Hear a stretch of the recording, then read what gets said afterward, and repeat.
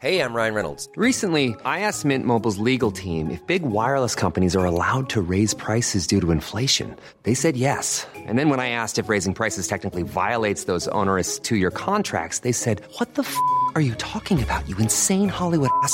So to recap, we're cutting the price of Mint Unlimited from $30 a month to just $15 a month. Give it a try at mintmobile.com/switch. $45 up front for 3 months plus taxes and fees. Promo rate for new customers for limited time. Unlimited more than 40 gigabytes per month. Slows full terms at mintmobile.com.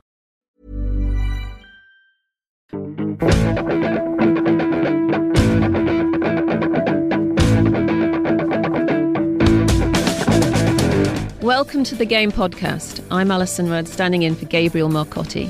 This week I'm joined by my favourite Times writers, Tom Dart, James Ducker and Matthew Syed. Today we'll discuss what happened at Eastlands and whether Liverpool have begun their fight back after defeating what has to be said was a poor Rovers side. Plus, it's been a turbulent few weeks for the game. We'll be debating whether football still has any morals.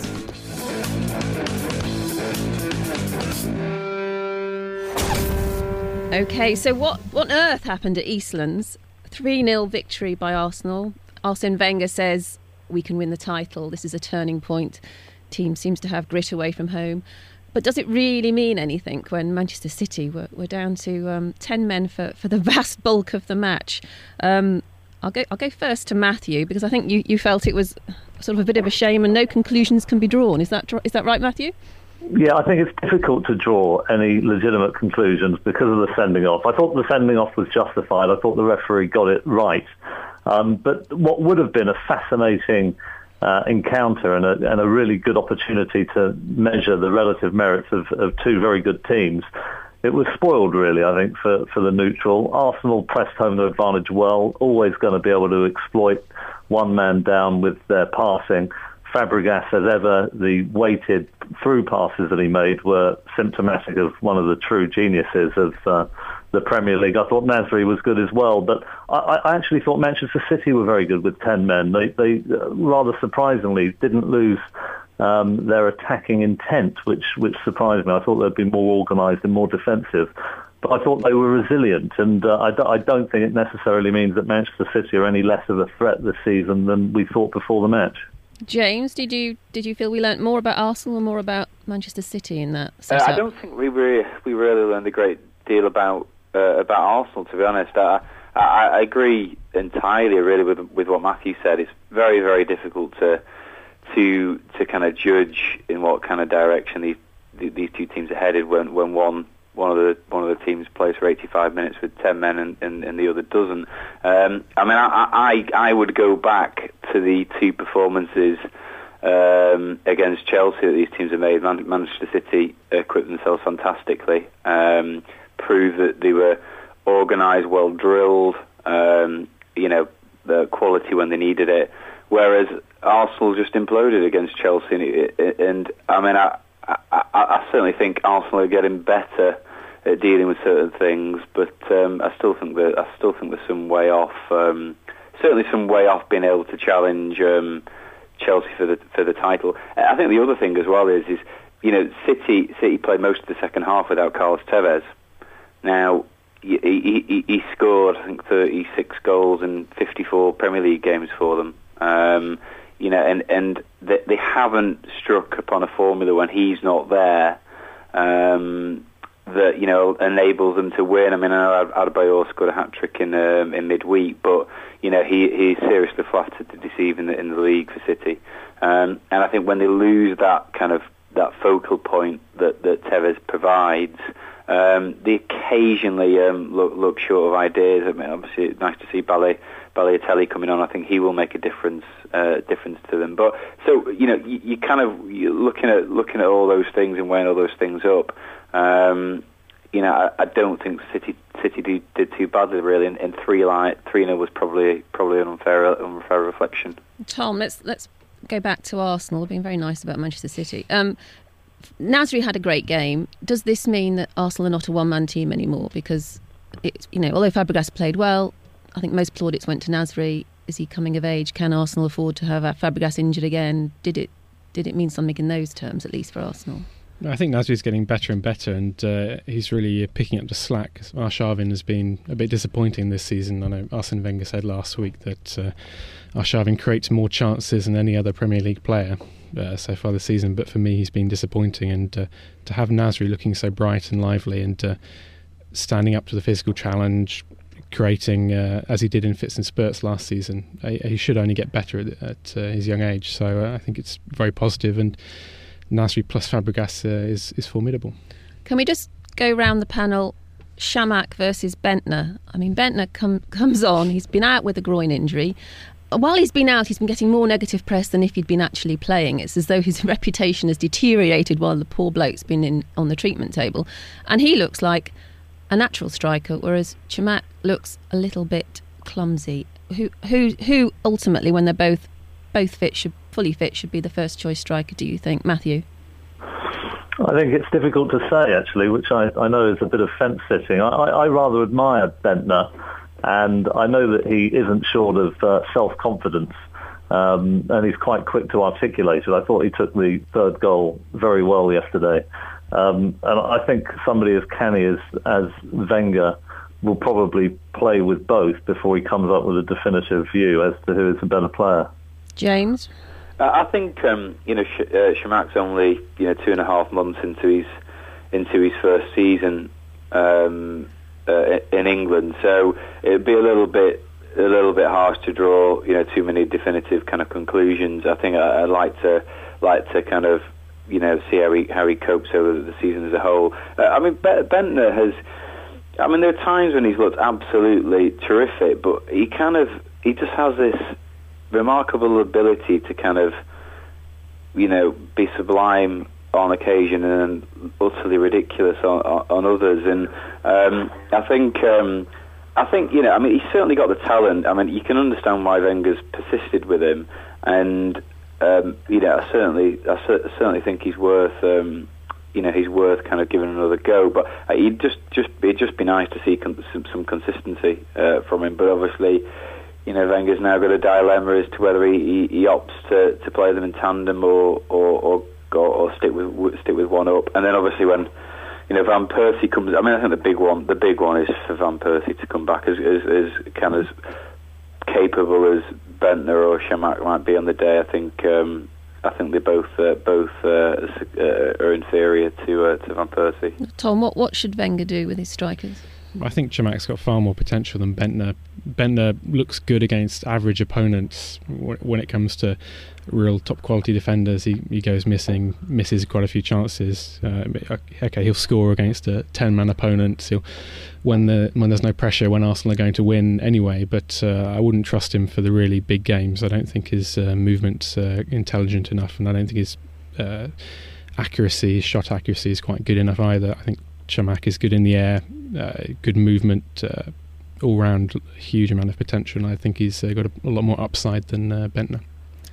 Right. Well, no arguments about the sending off. Although I have to say, I think if you watched it closely, it was probably a yellow card, not a red, because I don't think it was a clear goal scoring opportunity. But then I like to throw in my all when it comes to the refereeing decisions.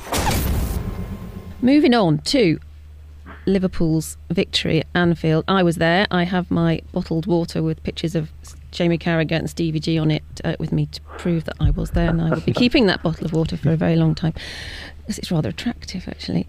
It was interesting. In the press room after the game, there was an awful lot of head scratching. People who were there to analyse, write reports, they didn't know what to conclude.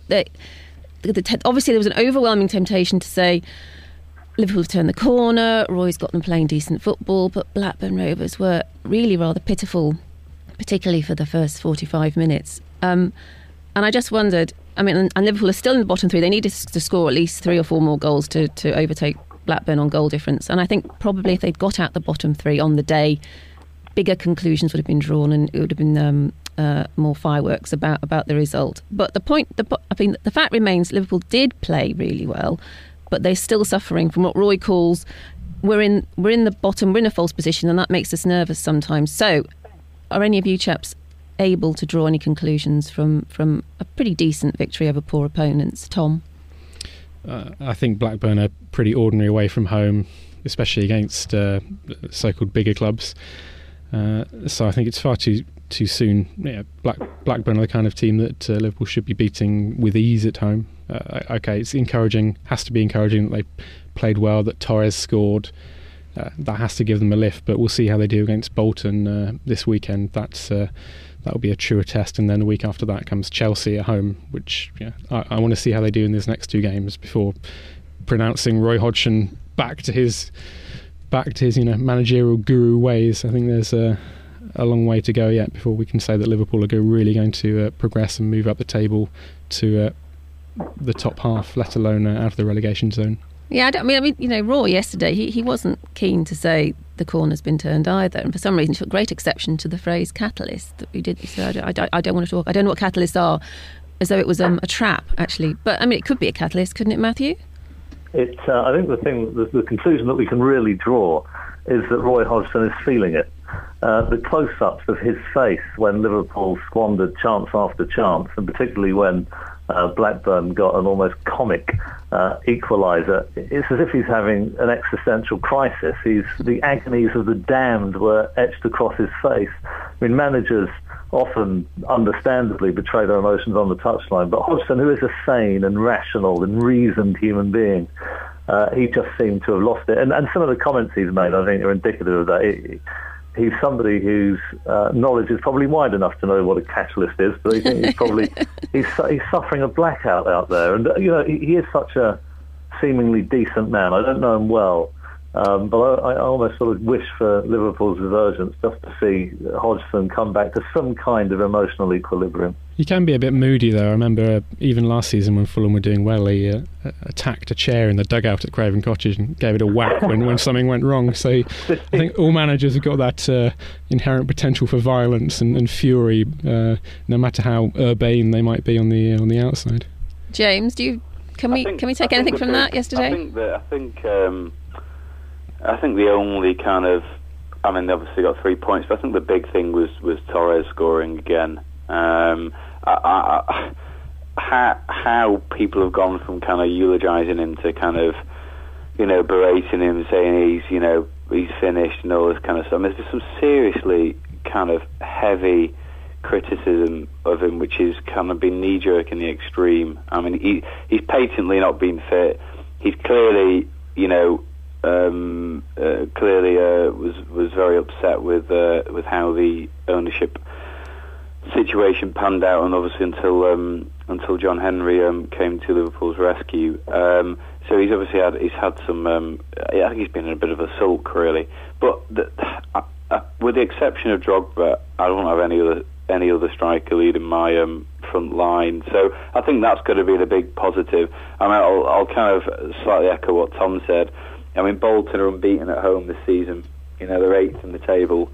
Owen Coyle's fashioning a very solid-looking team. I mean, Christ, even Ewan Elmander's scoring again. So I could see Liverpool drawing or losing to Bolton next week, and then I don't give them a cat and hell's chance of getting anything against Chelsea the following week. So we could be in a situation where they might take, a point and still be firmly in the bottom three. A fortnight later, in this victory against Blackburn looks a dim and distant memory. So I think. I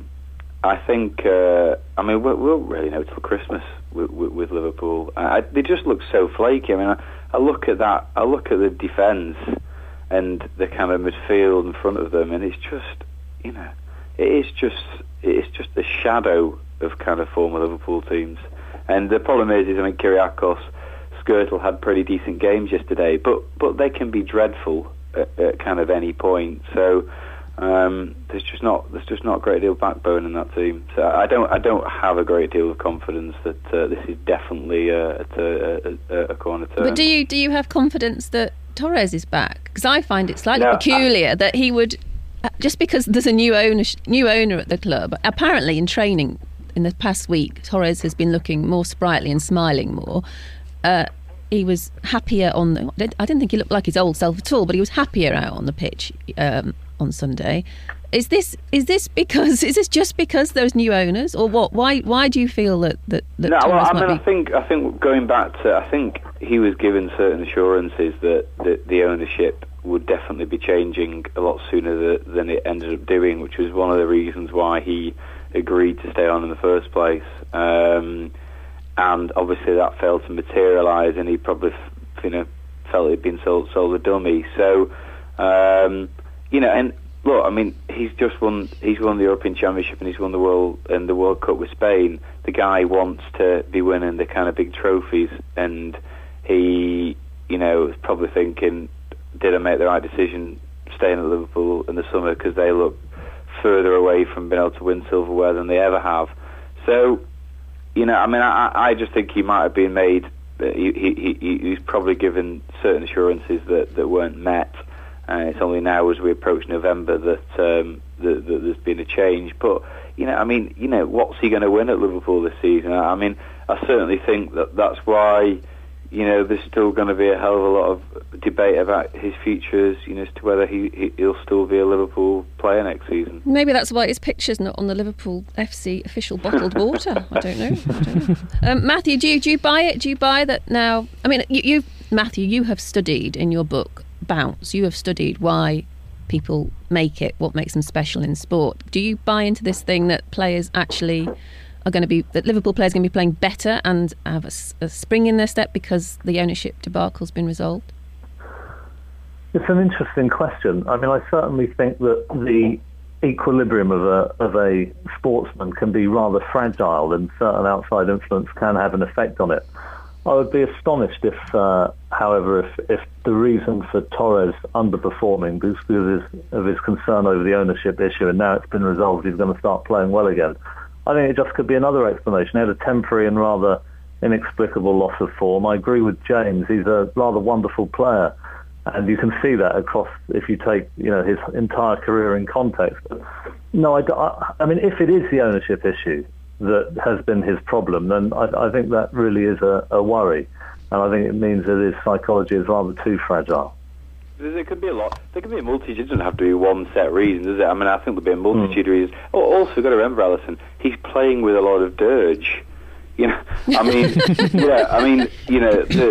Jovanovic, Rodriguez, Joe Cole. I mean, they've all been very poor. And the kind of Lucas Poulsen is a shadow of the Mascherano-Alonso axis. So he's got Steven Gerrard behind him, and he hasn't got a great deal else around him. So that's clearly going to, put Drogba in that team, and he's still, on form. He'll still obviously be very good, but he won't be nearly as potent as he is for Chelsea. Tom, where will Liverpool finish this season? 10th. Okay, and we'll end it there. Maybe 9th. Let's be optimistic. Okay, this is not Radio 4, but we are going to discuss a moral maze. Who cares most about football? It has been an ugly few weeks in the game, where the intentions of Wayne Rooney and his agent have been called into question, where Portsmouth have been held to ransom, and where Paul Gascoigne and Andy Carroll have been arrested. Throw in aggressive masked fans at Rooney Towers, Liverpool's takeover saga, stabbings in Italy, and the bribery scandal at FIFA. Could the game have lost all its morals? So, who cares most about the game? The FA, agents, the clubs, the players, the fans, or the media?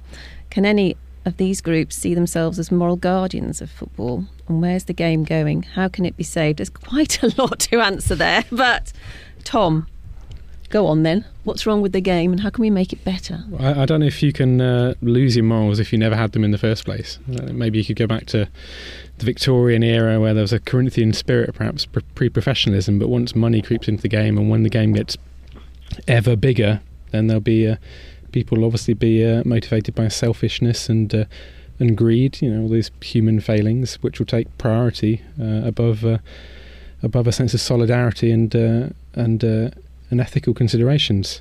The biggest, you can't blame agents, clubs, players for looking after their own interests. That's only natural. It's just a shame that the FA aren't stronger guardians of the game and appear to have let the Premier League take the upper hand in regulation to such an extent that the FA have very little power or inclination, it seems, to actually do what's in the game's best interest and stop money and rampant commercialism from completely eroding the values which we all want football to have, of spirit, fair play, equality, and positivity. It's just I don't blame Rooney for taking the money. Why wouldn't he when in the climate? But he's not. It's not like someone just came up to Rooney while he was sat at his desk, looking through all the broadsheets and assessing the current financial parlour state of the economy and wondering what he might do to help. He went out of his way to engineer more money. There's a difference between saying I don't blame someone for taking an improved contract and say hello to a new era of mental health care. Cerebral is here to help you achieve your mental wellness goals with professional therapy and medication management support. 100% online. You'll experience the all-new Cerebral Way, an innovative approach to mental wellness designed around you. You'll get a personalized treatment plan from a therapist, prescriber, or both in a safe and judgment-free space.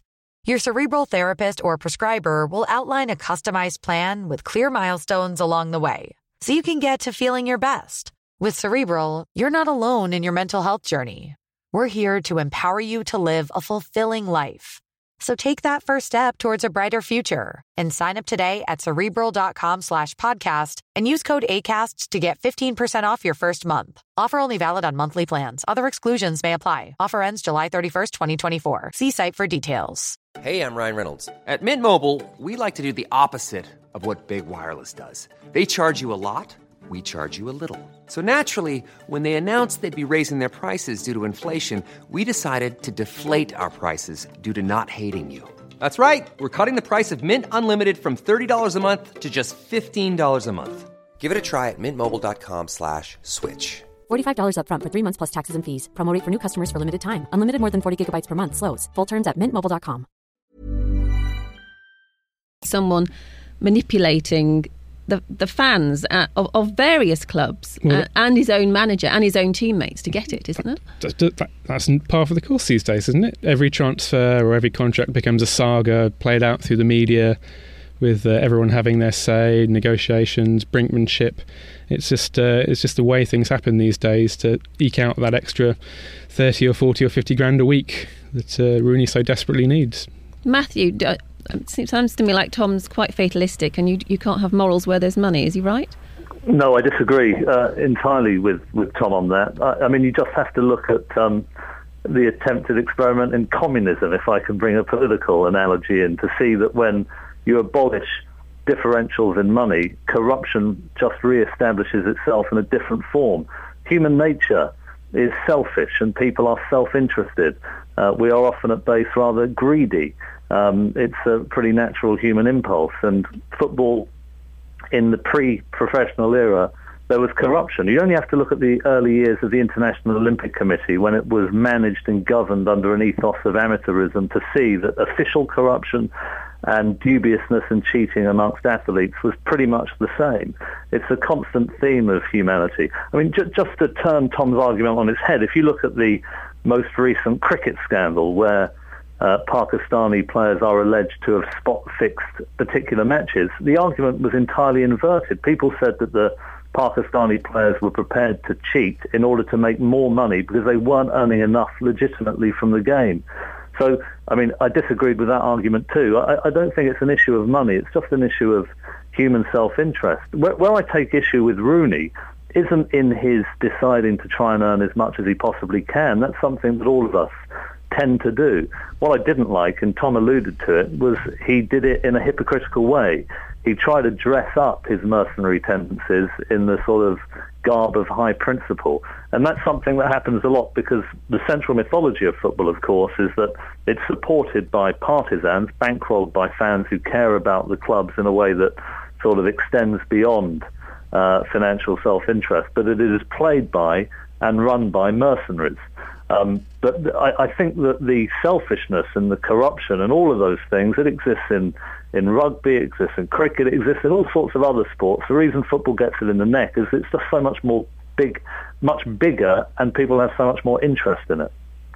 Oh, James, step in. Which side of the fence are you on? Having written 13,000 words last week on this whole sordid saga, I'll kind of start with Rooney. But the one thing I will say is that as horrendous as the whole thing is, I still don't think it equates to the greed that the bankers exhibited bringing this kind of country to its knees. I think they take greed to a whole new level, and I certainly think there is still a place for morals where money's considered. I mean, look at Bill Gates and Warren Buffett. I mean, they've got more money than anyone, and they still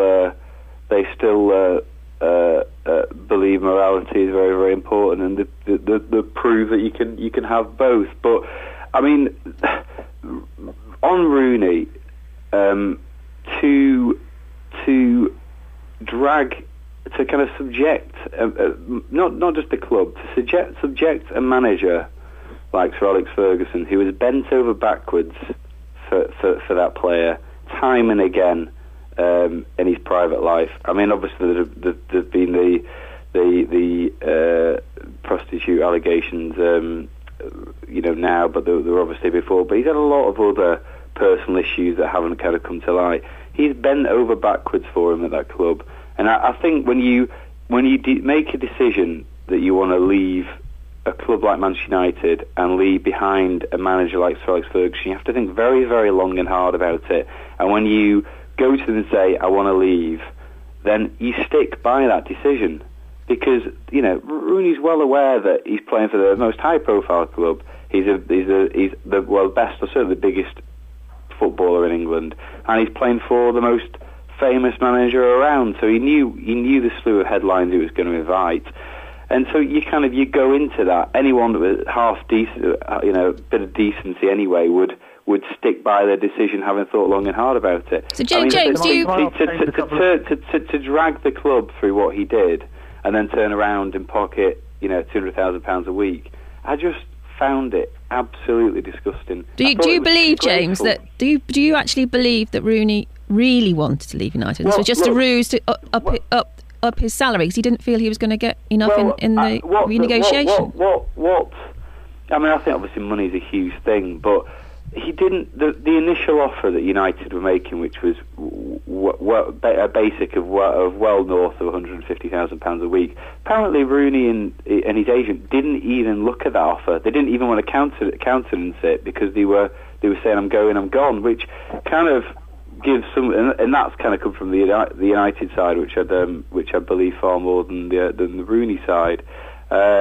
And that kind of gives some credence to thought, well, maybe Rooney's looked at the squad, doesn't think it's very good, looked at the fact that United aren't buying big-name players and spending a lot of money, and also is wondering if the manager's still going to be there in 12, 18 months' time. He's thinking, do I really want to sign up to this for 5 years? On the flip side, has his agent thought, I can make a killing here if he joins Manchester City or whatever? I'll get a big slice of a transfer fee. We'll get a lot more wages. Wayne will be happy. He'll get a lot more wages, and go from there. I mean, I think money's been a massive factor. I certainly think Rooney's looked at the squad and that it plays the part of his thinking. I certainly don't think it's the main reason which he claimed it was. James, can I just? Is it okay to just pick up on a couple of the points you made for a moment? Because they're very interesting points. I mean, firstly on the Bill Gates, and I totally acknowledge what you're saying. He devotes a great deal of his personal wealth to charity.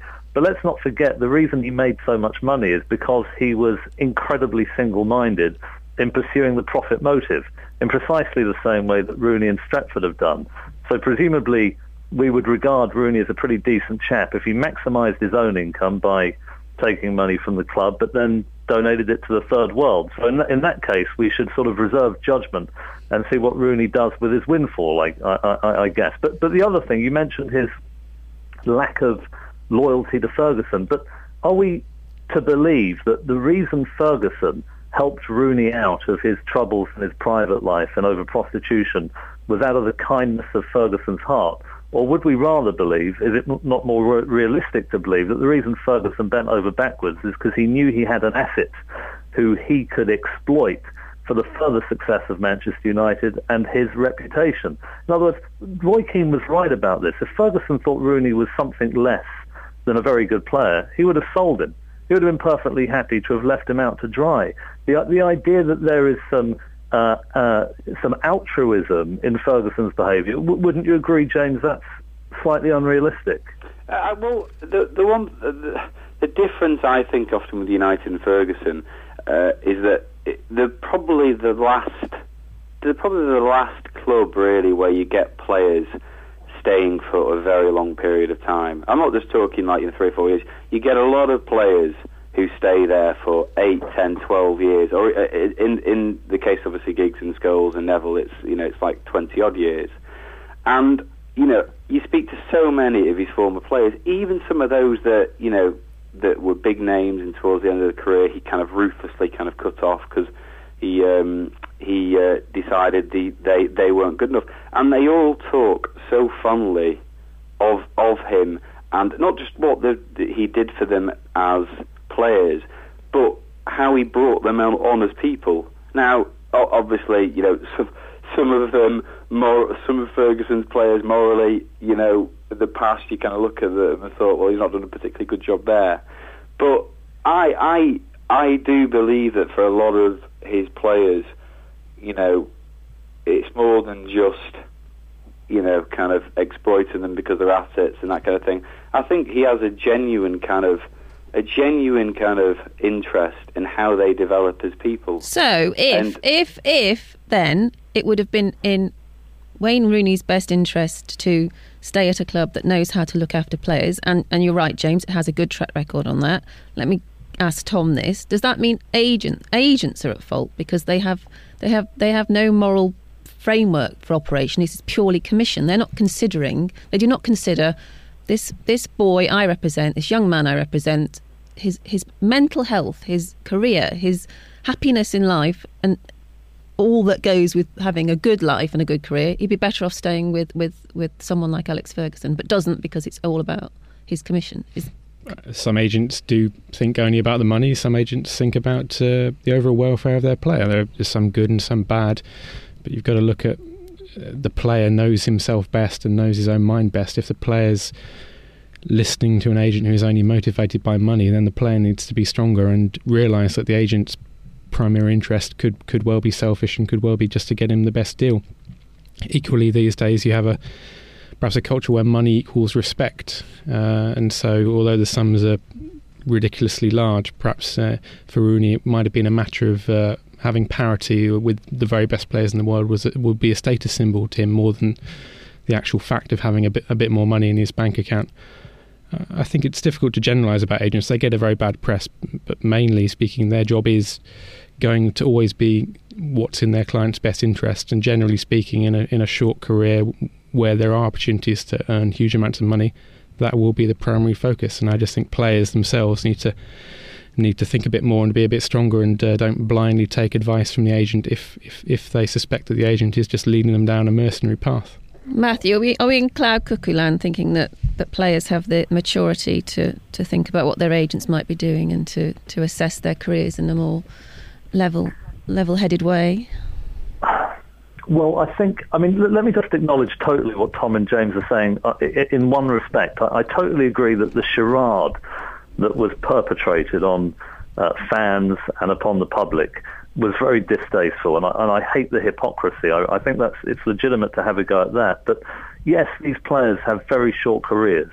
They are in the ball game of securing their financial future and that of their wider families.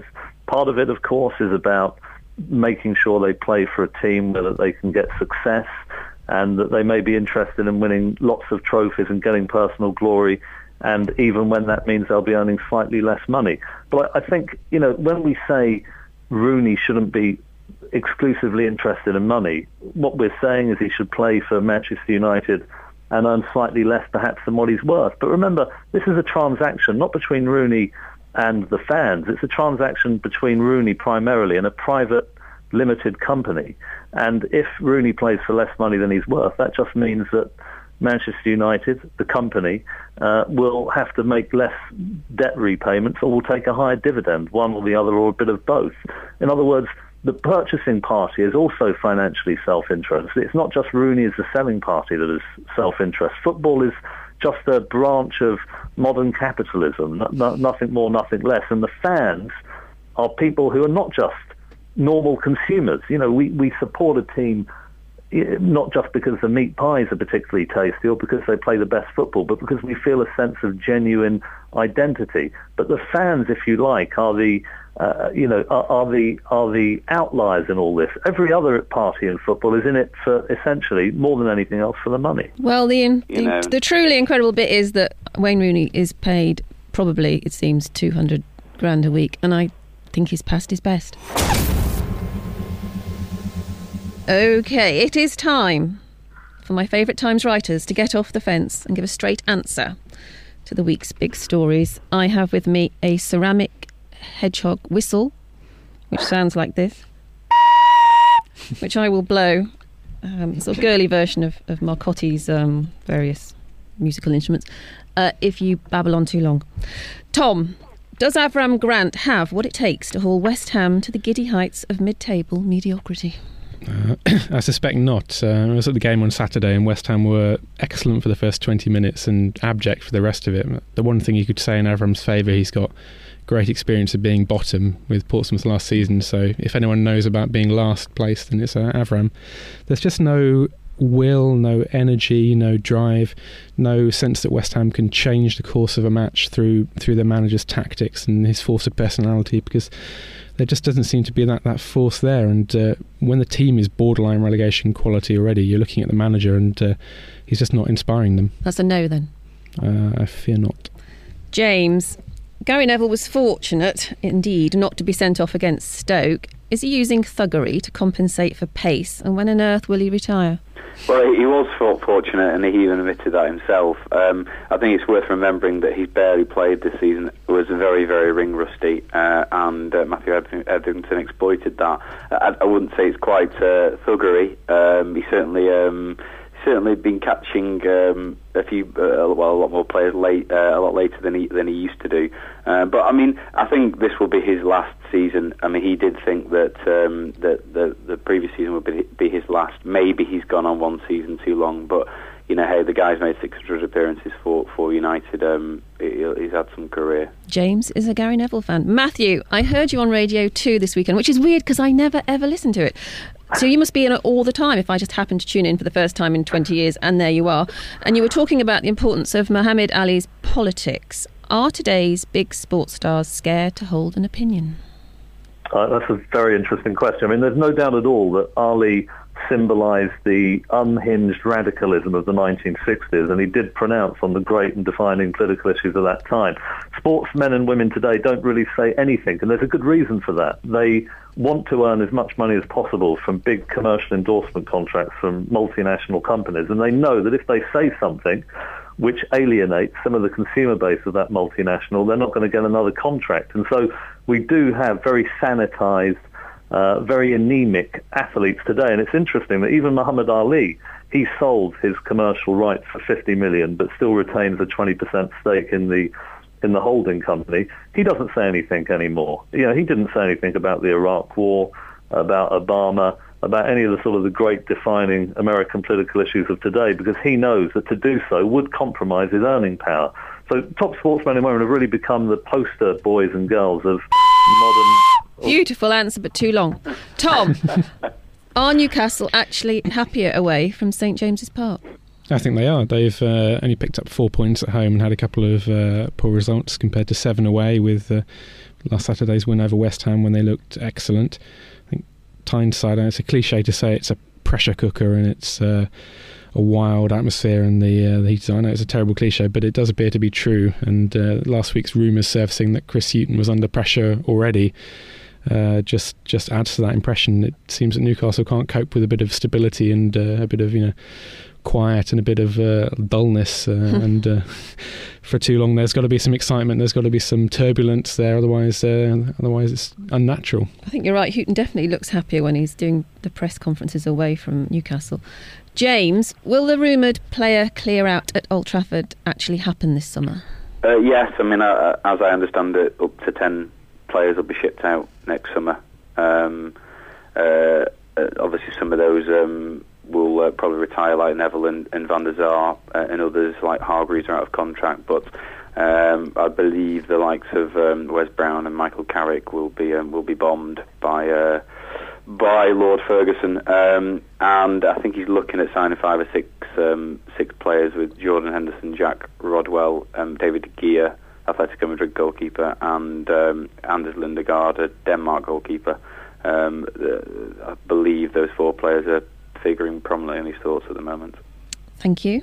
Matthew, Roberto Di Matteo was the most pessimistic of all Premier League managers when the season began. Will he really be surprised, though, that West Brom is scaling the heights? I think he'll probably be a bit surprised. I think he's surprised a lot of us. They are clearly more organised and have more defensive understanding now than they did previously, but it's always difficult to say at this stage of the season whether their success is temporary or a trend. Oh, that was such a contrast. That was beautifully brief. Thank you. And one for you, Alison. Peter Crouch is hardly prolific in the league, so why does Harry Redknapp persist with him? That's a good question, Tom.